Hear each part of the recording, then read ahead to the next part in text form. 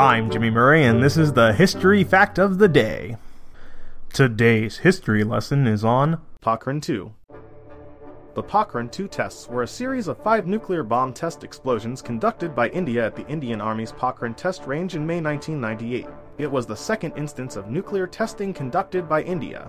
The first test, codenamed Smiling Buddha, was conducted in May 1974. Pokhran-Two consisted of 5 detonations, the first of which was a fusion bomb while the remaining 4 were fission bombs. The tests were initiated on the 11th of May 1998, under the assigned codename Operation Shakti, with the detonation of 1 fusion and 2 fission bombs.